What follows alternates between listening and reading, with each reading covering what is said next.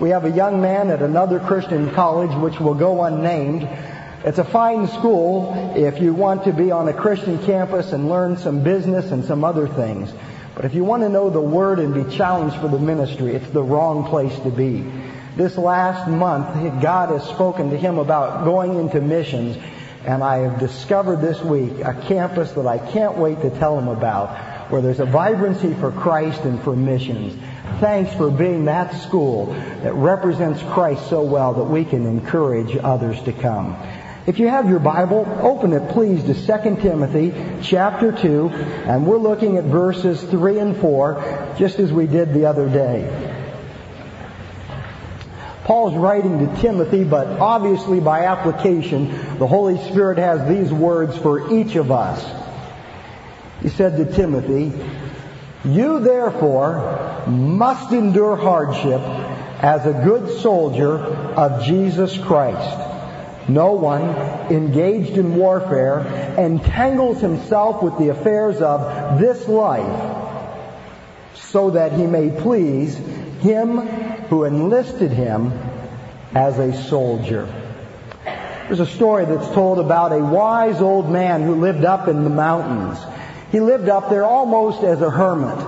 But about once a month he would come down into the valley, into a very small town. And he always stopped in the streets, and he had the best stories to tell all of the young boys. They loved to hear his stories about the mountains and the animals and the old days. And most of the little boys loved this old man, but there was in the crowd one little boy who just didn't like the old man. And as a matter of fact, when the old man would come down into the valley, the little boy would try to keep the other kids from going over to see the old man because he was sick of the wise old man. And he always tried to ask the old man questions to try to trick him and to make him look silly, but the old man could always answer the questions. But one day the little boy came up with a plan. He had caught a little bird, and he showed his friends and he said, "I'm going to trick that old man." The little boy said, "How are you going to do that?" He said, "Well, I'm going to take this and I'm going to show him. I'm going to say, 'Old man, what do I got in my hands?'" The little boy said, "Well, it's just a bird. That's not going to trick him." He said, "I know, but then I'm going to put the bird behind my back. I'm going to say, 'Old man, is the bird dead or is the bird alive?' If the old man says the bird's dead, I'll open up my hands and they'll fly away. And if the old man says the bird is alive, I'll snuff it out right there. And he'll be wrong and we'll get rid of him." Well, the old man came down, the little boy did exactly what he said. He interrupted the old man telling the story, and he showed him his hands. He said, "Old man, what do I have in my hand?" Just allowing a little peephole. The old man said, "Why, son, you have a bird in your hand." "Ah, that's right, old man. But if you know everything, old man, you tell me this. Is the bird dead or is the bird alive?" The old man didn't answer. "Come on, old man, is the bird dead or is the bird alive?" And the old man said, "Son, that choice is in your hands." This week we are talking about being a soldier for Christ. And the choice is in your hands. You can take everything that's been shared with you, not only in this week, but as God's Spirit's worked in your life all semester long, and you can simply flush it. You can blow it off. Or you can take it to heart. But that choice is in your hands. What will you do with the treasury of God's Word and His calling on your life to be a soldier for Christ? The choice is in your hands. In Acts chapter 1 verse 8 it says, "And the Holy Spirit's going to come upon you and you shall be my witnesses." That grammatical structure gives us no choice about being a witness. Christ said, "You're going to be witnesses." The only choice we have is whether we're going to be a good witness or a bad one. But the choice is in our hands. In 2 Timothy chapter 2, Paul challenges Timothy to be a good soldier, and on Wednesday we talked about two qualities of a good soldier. The first is that a soldier is under authority. And if we're going to be good soldiers of Christ, we must allow Christ to be the head of our life and place ourselves absolutely under His authority. We must depose self, abdicating the throne, and hail Jesus Christ as King of Kings and Lord of Lords in the kingdom of our heart.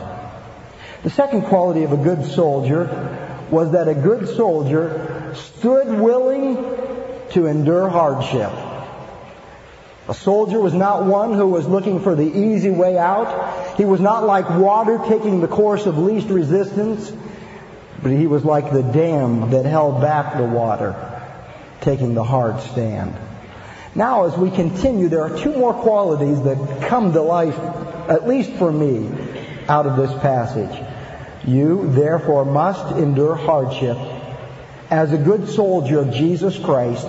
No one engaged in warfare entangles himself with the affairs of this life. The third quality of a good soldier is singleness of purpose. The phrase here says that a good soldier keeps himself or herself free from entanglement in other affairs. The two greatest abilities that you have that God wants are abilities that every one of us possesses. I'm amazed that people have musical ability. I have very little. At Blackhawk Baptist Church, I get paid a rather generous salary. Half of it is for the responsibilities to do certain things.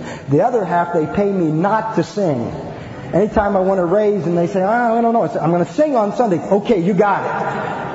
I've got no musical ability. I don't even play a good radio. I just don't have it. And you may look at these ladies who sang today and say, I can't do that. I don't have that ability. That's all right. You may not be like some of the people who come to this great university to challenge you with the Word. I certainly don't have the ability of your president, John MacArthur. But every one of us possesses two abilities that God must have before any other ability comes into play. The first ability is your availability. You see, if you haven't made yourself available to God, it doesn't matter whatever other abilities you possess. And this passage is saying a soldier keeps himself free from every other entanglement in life so that he's absolutely available. I mean, can you imagine?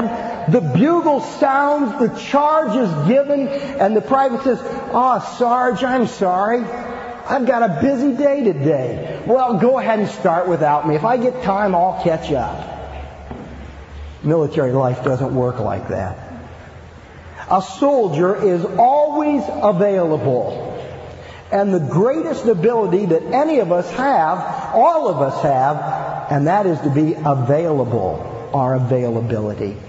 And secondly, there's another ability that each of us possess that is just as critical as our availability, and that's our dependability. To be available is essential, but to be dependable is just as important. For you see, somebody may have great ability, and they may even say that they're available, but if they don't show up, they're not dependable. And they're not usable. And sometimes we get so enamored with Christian celebrities and heroes and this great person and that great person that we fail to see that God wants to use every one of us, and He's given us the most critical abilities that we could ever need. Those are availability and dependability. As a good soldier, we need to keep ourselves free from every other entanglement and stand ready to serve Christ every moment at a moment's notice. I believe one of Satan's greatest strategies in the life of a believer is that if he cannot get us to totally defect from Christ, if he can't get you to compromise morally, compromise in your beliefs and doctrines, and defect back to the world, then his next strategy is to get your life so busy doing good things that they tie your life up so that you're not available to do the best thing that God has for you to do. Satan would love to have you so busy that you don't have time to be a good soldier in Christ. Let me ask you some questions. What have you gained if you achieve a record of academic excellence and acquire knowledge, but you fail to grow in your knowledge of Him? What have you gained if you're awarded for academic and athletic achievement, but you have failed to run the race that God has called you to run in? What have you gained if you develop musical skills that in your field of performance you're a virtuoso, but you have not tuned your heart to sing His praise?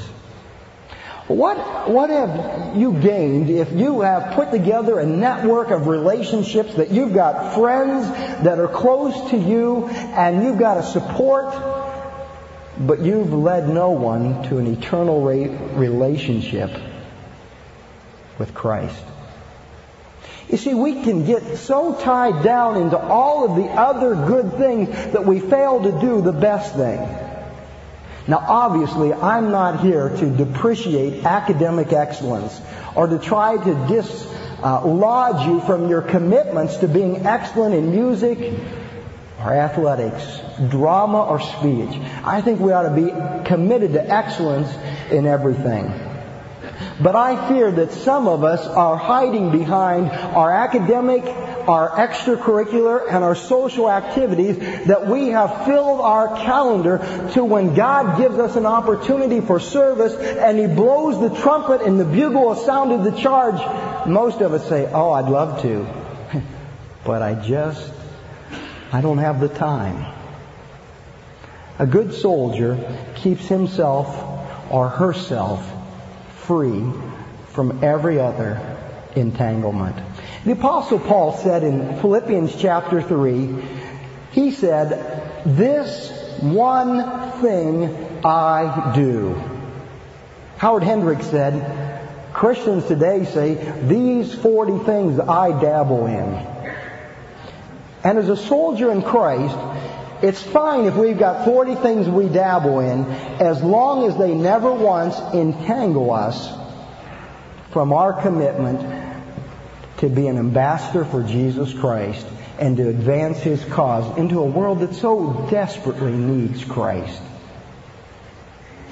In high school, I was involved in swimming.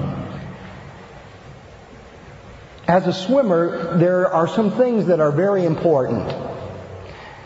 If you want to swim and you want to swim fast, this principle that we're discussing is critical, and that is to be unencumbered, unentangled. Now, you may go out to a track meet and you may see a great runner on a very cold day out running with a sweatshirt on. Even though it's a meet, but because it's cold, he may or she may choose to wear her sweatshirt. I'd like to suggest to you that you'll never, ever see a swimmer on a cold day say, "Gee, it's cold. I think I'll wear my sweatshirt in this meet."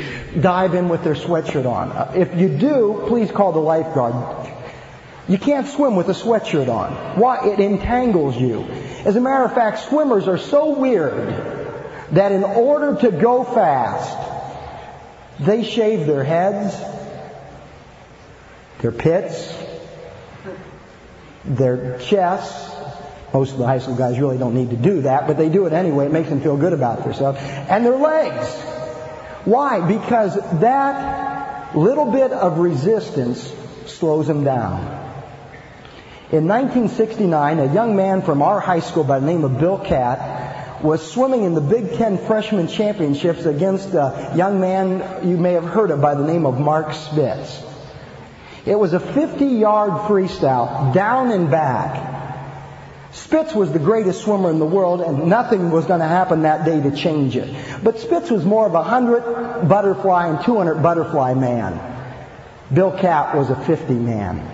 But Spitz was still favored, and Spitz kind of came into the meet really committed to winning, but not quite as committed as Bill Catt. Spitz came with commitment to win, but Bill Catt came with a sacrificial commitment to win.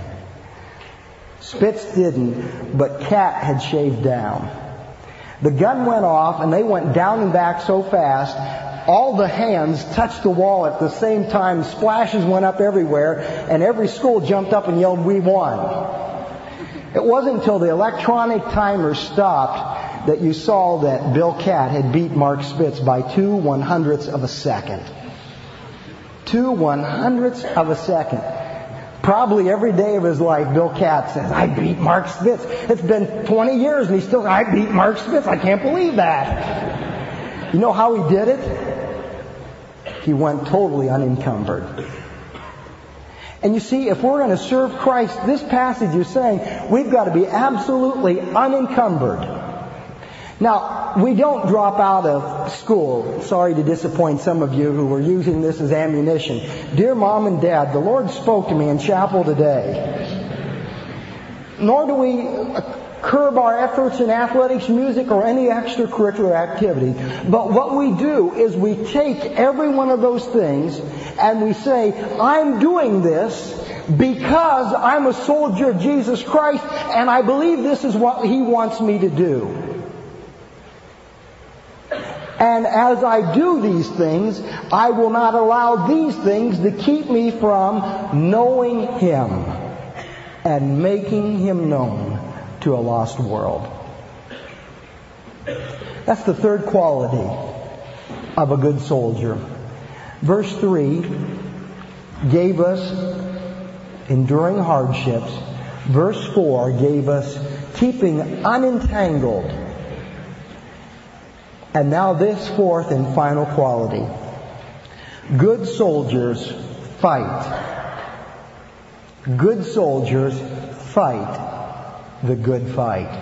Constantly, when Paul wrote to Timothy, he used the analogy of warfare. He said in chapter 6 of 1 Timothy and verse 11, Timothy, fight the good fight. Chapter 2 that we're looking at, be a good soldier. Chapter 4, he comes back and he said, Timothy, I have fought the good fight. Soldiers are trained to fight. Most of us know that, but we never fight. Perhaps you've read, it's probably been required, Stephen Crane's book entitled The Red Badge of Courage. Let me review that story for you very quickly. The young story centers around a young man by the name of Henry Fleming. It's the Civil War, and all the men are going off to fight. Why, young Henry wants to be one of them. And so he enlists in the army. And he's all excited about going off to war. And as all the soldiers talk about fighting, he's right in the middle telling the stories, and he just can't wait to fight. The army gets called up and they advance to the front line, and his courage mounts with the marching, and the drummer is drumming and the men are marching, and he wants to fight. But then as they approach the front lines, he begins to see some of the wounded of his own army coming back. And his courage begins to fail. And while the battle is raging, he finds himself wandering aimlessly, walking at first towards the front and then retreating towards the back, wandering over here and then back, and kind of caught between courage and fear. And the whole battle takes place with Henry Fleming never making it to the front line. He gets separated from his division, and as the division is marching back, he falls in line with them, trying to act like, I'm part of the army here. I was at the front. And as I reread this story, I thought, that's the church of Jesus Christ. A few of us are on the front lines, and the rest of us are trying to vicariously run off of their commitment. Never making it to the front line, but always hanging around those who do, as though that makes us soldiers. And most of us never fight the good fight. These statistics are not just off-of-the-head statistics. These have been documented by research and survey of others. Over 95% of all Christians never lead another person to Christ. There's probably 500 of us here today. Let's assume that number for just a moment. That means out of 500 of us here today, 475 of us will never lead another person to Christ in our entire lifetime. And yet all 500 of us say, yep, I'm a soldier of Christ. He can count on me. I'll fight the good fight. But we don't. Bud Wilkinson made this comment. He said, the Church of Jesus Christ is just like a Saturday afternoon college football game. There are 22 men out there on the field desperately needing rest, and 22,000 men in the stands desperately needing the exercise. Isn't that true? You look around your campus, and I bet you'll discover that about 5 or at the most 10% of the people of this school are doing 90% of the spiritual ministry. And the rest of us just kind of walk around and say, yeah, I'm a part of it. The red badge of courage all over again. If we're to fight the good fight, then it's important that we remember that it's a war that takes place on two separate battlefields, the internal battlefield and the external battlefield. How do you fight the internal battle? I think the key word is this: flee. The internal battle is a battle, to use several biblical expressions, it's a battle with the old man. Or it's a battle with the old nature. Or it's a battle with the flesh. In 1 John chapter 2, he describes the battle as a battle that takes place with the lust of the flesh and the lust of the eyes. It's a battle for who will be on the throne. And we will be constantly faced with temptations to gratify the lust of the flesh and the lust of the eyes. There are two passages in the Bible that I think depict graphically how this battle takes place. They're almost parallel. The first is the story found in the book of Joshua of a man by the name of Achan. If you'll remember, the children of Israel attacked Jericho, the walls fell down, and they won without losing a man, without losing an arrow. And the next battle they took off was against the city Ai. And when they attacked there, they were defeated. And the Israelites are going, what happened? And God says, it's because one of your people sinned. One of your people disobeyed me and plundered the city of Jericho. And they go through a whole system and they find out the man's name's Achan. And when Achan is confronted, what he said is so insightful into the spiritual warfare. He said, I went through the city of Jericho and I saw a wedge of gold, some pieces of silver, and some cloth from Babylon. And I took them and I hid them in my tent. 4 different things happened, and it's a pattern of the battle and the warfare in which we fight. First of all, in this internal battle, the first thing that will happen is that we will see an attraction to sin. The Bible is so honest and clear. The Bible never says, don't sin, it's ugly, nasty, and undesirable. No way. The Bible says, don't sin, it's beautiful and it's attractive. The Bible says sin is a pleasure, but it warns us just for a season.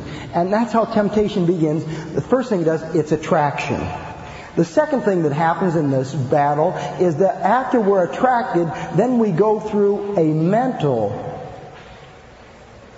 commitment of the sin. In this case, Achan said, I saw it and I wanted it. Greed, covetousness, but the appetite took over mentally. The third thing he did was he took it. He actually committed the sin. And then he said, and it's hid in my tent. He attempted to cover it up. Now think of perhaps even a more familiar situation. That's David and Bathsheba, and the pattern is identical. David goes up on top of his roof. He looks out, he stretches, he looks down. He had the highest roof in the house or in the city. And he looks down into the lower court, and there's Bathsheba. And what happened? Attraction. Same as Achan. Achan saw the money, he saw the lady. Attraction. Second step is identical. Achan said, I coveted it. I had to have it. David said, I lusted. I wanted her. Mental toying with the sin. Third thing that happened, David took her. Sent for her and engaged in a sexual relationship with her. And the fourth thing he did, same as Achan. He didn't try to hide Bathsheba in his tent, but he tried to cover it up. After David, that brief encounter has resulted in the pregnancy. So David says, Achan covered up, I'll cover up. And he's got a warrior on the front lines by the name of Uriah. And Uriah is Bathsheba's husband. And so what he does is he sends orders for Uriah to come home, knowing Uriah's going to come home. He's going to stay with his wife, and soldiers and wives will do the thing soldiers and wives will do on leave. And then he'll go back, and 9 months later, news will come, congratulations, Uriah, you're a daddy.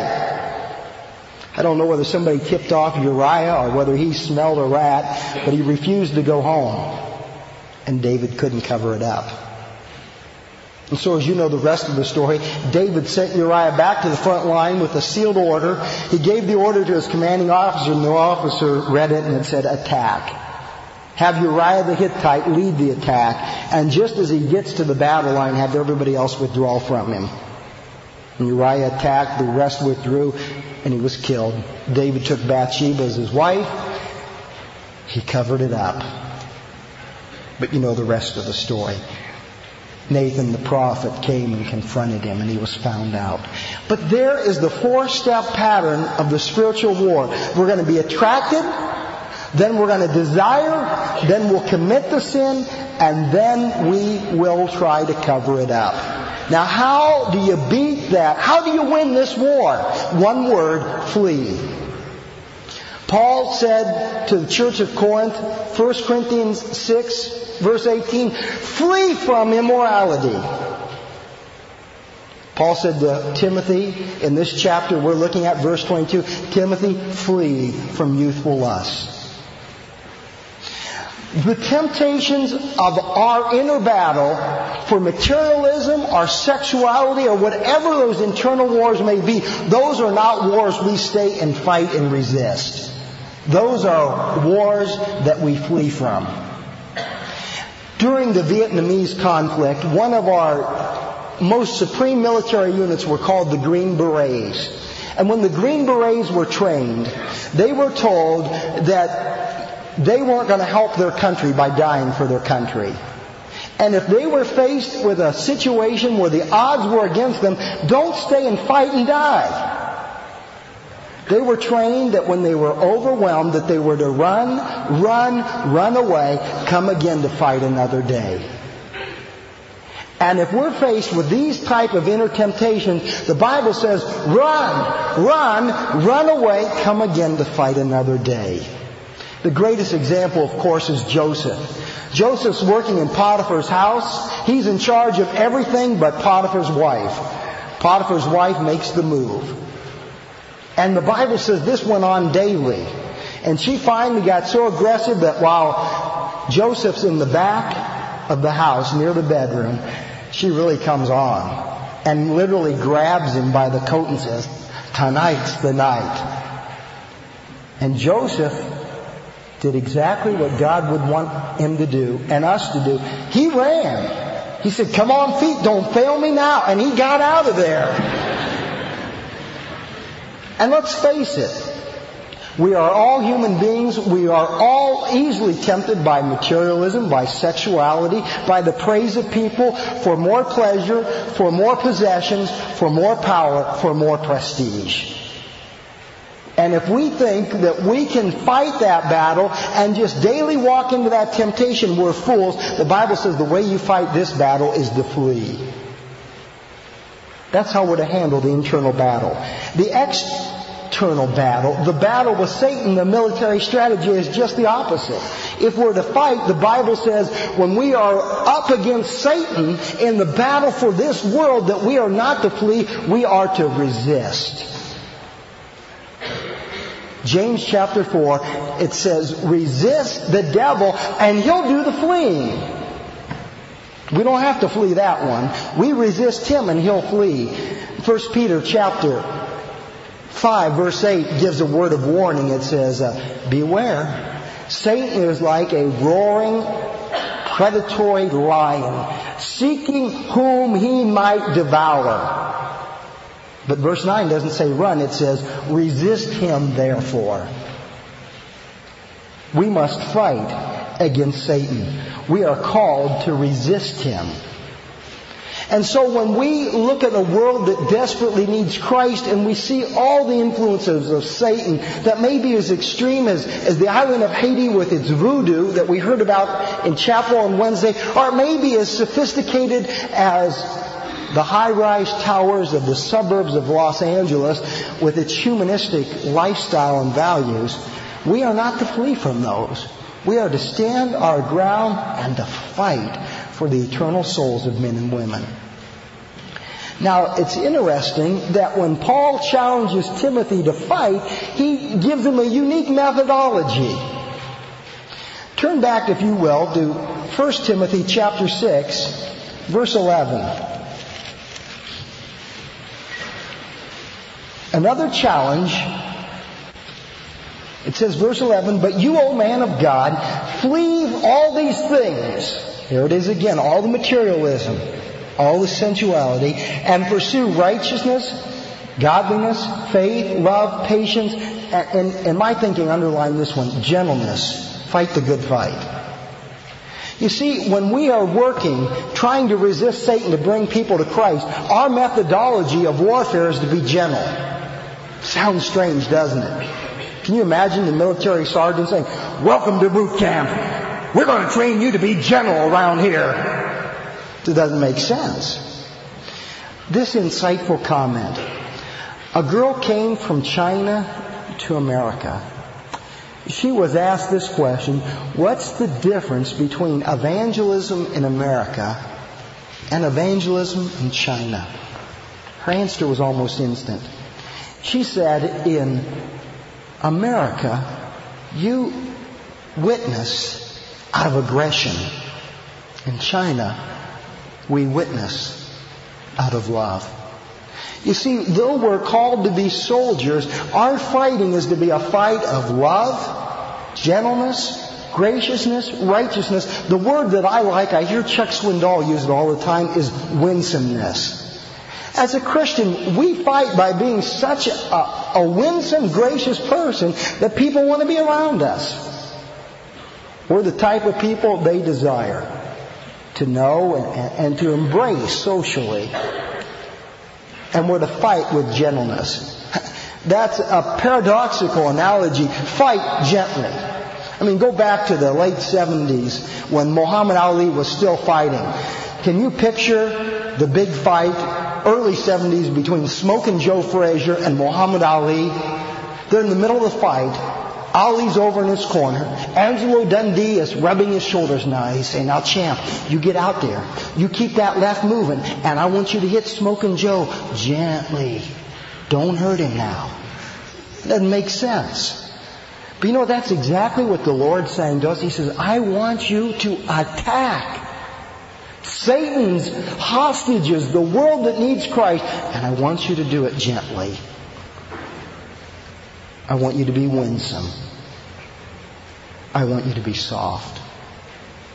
Somebody said Christians can be divided into 3 groups represented by 3 animals. There are chameleons, those of us who change colors. Over here we look like a Christian. Over here, guess what? We look like a Christian. There are others of us who aren't like that little lizard animal that changes colors. We're like porcupines. We're true. But have you ever tried to hug a porcupine? I mean, have you ever gone into a toy store and said, I wanted to buy a stuffed animal for my kids. Do you have any porcupines? Porcupines are unapproachable. You can't embrace them. And then there's a third type of Christian, a Care Bear. And that's what this passage is saying. We're to be a bear. Strong, capable, huggable, gentle, and embraceable. We're called to be soldiers and to fight the good fight. The choice is in our hands. General Douglas MacArthur said these words: the history of failure in war can be summed up in 2 words. They are too late. Too late in comprehending the deadly purpose of a potential enemy. Too late in realizing the mortal danger. Too late in preparedness. Too late in uniting all possible forces for resistance. Too late in standing with one's friends. After these 2 days, let me sum up what I'm asking you to do in 3 brief statements. The first one is this. Please, realize that there's a war going on. Don't deny it. Don't try to say, like the ladies of Boston or Washington during the Civil War, it's not really a war. We'll show up with our picnic baskets. Realize there's a real war. Secondly, recognize your calling as a good soldier in Christ. You're drafted. And thirdly, return to the front line. Find some ministry in which you can advance the kingdom of Christ. Just a few suggestions that I know will not be easy to implement. You're stuck here on a Christian campus. You live in the dorms. To the best of your knowledge, all of your professors are Christians. Who am I to witness to? Well, try one of these. Find a local church where you can teach a Sunday school class with children or youth. Become a youth worker. Reach out through a church to a world that needs Christ. Maybe the church will have an evangelism program and you can be a part of that. Find a church if you need to. If you can't do that, spend your summer as a summer intern, missionary. Go with some of the short-term programs like Teen Missions or Missions Ready. Invest your summer on the front lines. Perhaps you could work as a counselor at a Christian camp. During the school year, maybe you could join up with the campus ministry. Maybe you could go to one of the major schools in the valley and work with Crusade or the Navigators or InterVarsity Fellowship. Maybe you could have an extension ministry from this campus that would go down and do evangelism. Maybe what you ought to do is take a job in Newhall or Valencia or Sargas. Take a job away from the school for the purpose not so much of making money, but making contacts with people that you can share Christ with. There was a man on a film I saw. He was a dentist in Portland, Oregon. And he said, we're often challenged to witness at our place of work. He said, I never do that. He said, I happen to work at my place of witness. He said, yeah, I'm a dentist, but I just have an office so that people will come in. And he said, they open up their mouth, I stick both hands in their mouth, and I start asking questions. Anybody ever told you about Christ? He said, I got him. He said, I just happen to work at my place of witness. Find a place to work so it's a place of witness. But do whatever it takes to move up to the front lines and begin to fight gently. Let's close with these words of Isaac Watts in a hymn that he wrote. Am I a soldier of the cross, a follower of the Lamb? And shall I fear to own His cause, or blush to speak His name? Must I be carried to the skies on flowery beds of ease, while others fought to win the prize and sailed the bloody seas? Are there no foes for me to face? Must I not stem the flood? Is this vile world a friend to grace, to lead me on to God? Sure, I must fight if I would reign. Increase my courage, Lord. I'll bear the toil, endure the pain, supported by Thy word. Oh God, You have called us today to be soldiers of Christ.